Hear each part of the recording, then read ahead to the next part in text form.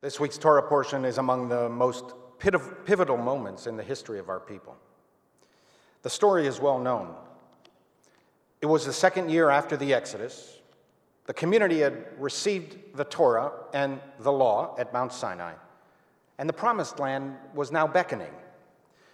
The original plan was to enter the land now, not 4 decades later. And so Moses sent out 12 scouts, the leaders of the tribes, to inspect the land. None of the estimated 2 million Israelites had ever seen the land, including Moses. And Moses wanted to give the people courage, confidence, and strength to seize their destiny. What better incentive, he thought, than to send the leaders of the tribes to report back how beautiful and bountiful, how promising is the Promised Land. After 40 days, the delegation returned. They reported that, indeed, the land was flowing with milk and honey. They showed the fruit of the land that they had schlepped back. The grapes were so big that the clusters had to be borne by several men. Everything God had promised was true.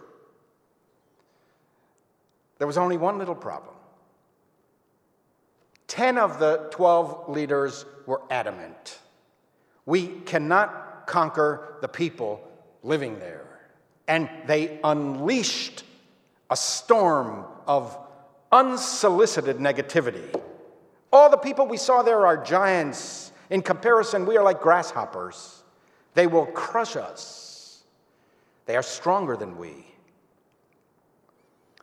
2 of the tribal leaders, Joshua and Caleb, tried their best to persuade the people to push on. But even Moses himself, could not change the people's minds.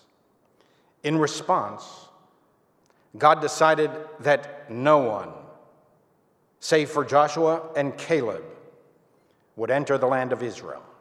The people would wander for 4 decades and die in the wilderness. Their children would inherit the land. I've long been fascinated by one particular verse.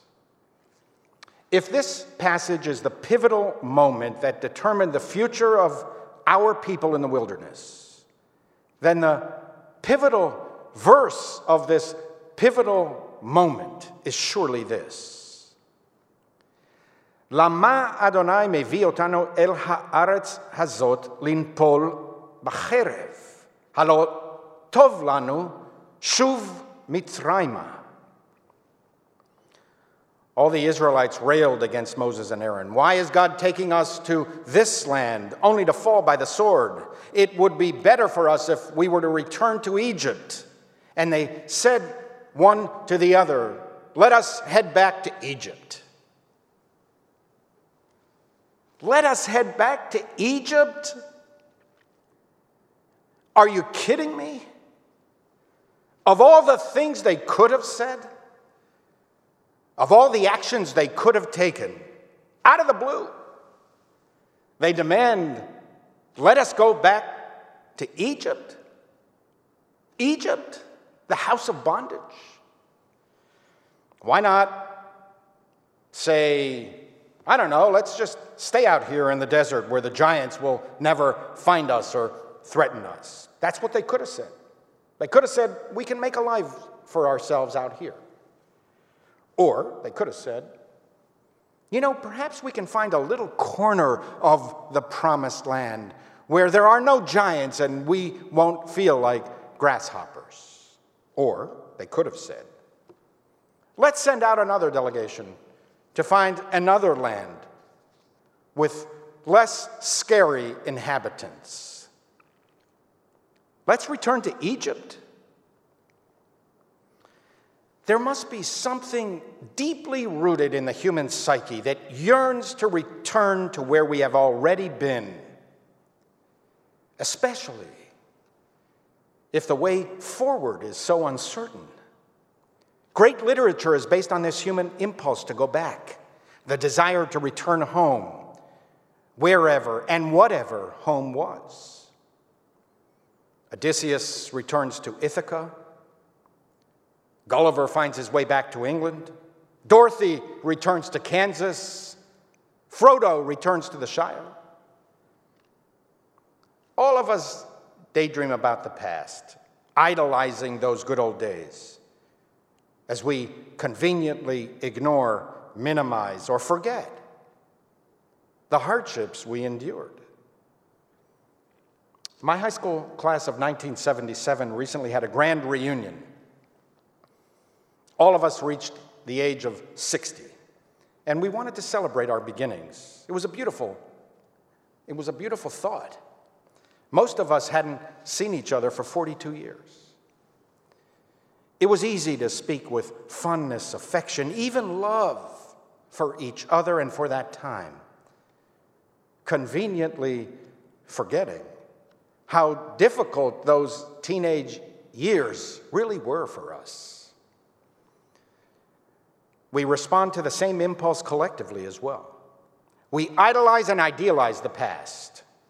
Even slavery seemed preferable to the Israelites, less scary than continuing the march into the unknown.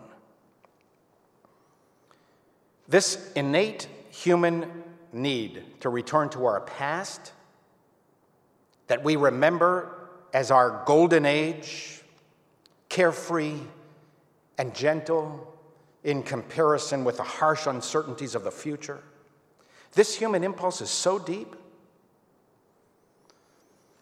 that skillful politicians can exploit our nostalgia for dramatic success. Make America great again. Again is the key word. Were the phrase simply, make America great, what a wonderful rallying cry that would be. But this powerful human need to restore what was is so overwhelming. Even if it is a fictionalization of our memories. Paradise Lost and Regained. Once we were great. Let's go back and make America great again. We conveniently forget, minimize, or ignore how difficult were those days, how we struggled against injustice, economic insecurity, disease, poverty. Nostalgia softens the injustice of American slavery. We romanticize the Confederacy. We built monuments to traitors, seditionists, slaveholders, taskmasters who fought against freedom. In the words of Ulysses S. Grant, recalling Robert E. Lee's surrender at Appomattox, one of the worst causes for which a people ever fought, and one for which there was the least excuse. Let's go back to Egypt, cried the Israelites. Think of that. The slavery that they knew was less terrifying than the unknown journey forward. Here is the lesson for our times. To make America great requires moving forward, not backward. Freedom, that soaring principle that the Jews first introduced to the Western world. Freedom for all, including the lowest of human beings, including slaves. Freedom for the slave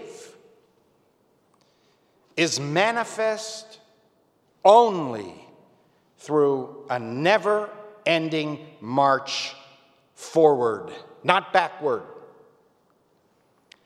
America's greatness is in our willingness to move forward. The promised land is not behind us. It is yonder, beyond the horizon. Unlike other religious traditions,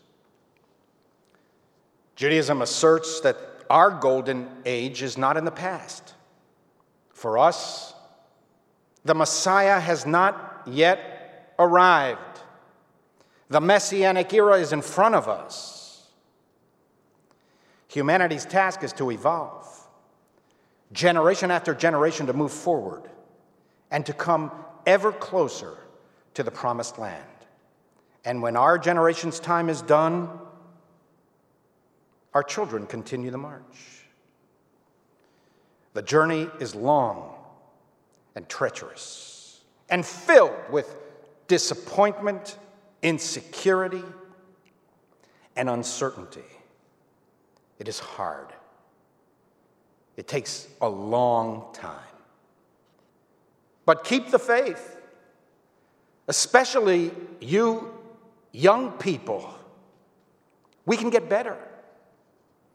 People's attitudes can change. This is the greatness of America, our willingness to continue the long struggle to live up to our highest ideals, what Lincoln termed the better angels of our nature. Our greatness is our willingness to continue to evolve towards a more perfect union. Witness the large majority of Americans who were horrified at the murder of George Floyd and now better understand what the black community has been telling us for decades. The virus of racism is structurally and systemically rampant in American society, that legislative changes were long overdue, and look at the speed with which some of these changes have already unfolded. Think of the history-making decision this week in the Supreme Court, upholding the rights of the LGBT community. Think of how it came about. The decision was written by a conservative justice, supported by a conservative Chief Justice, whose conservative views compelled them towards a contemporary interpretation of a 56-year-old Civil Rights Act that the 1960s legislators could have never imagined in their wildest dreams.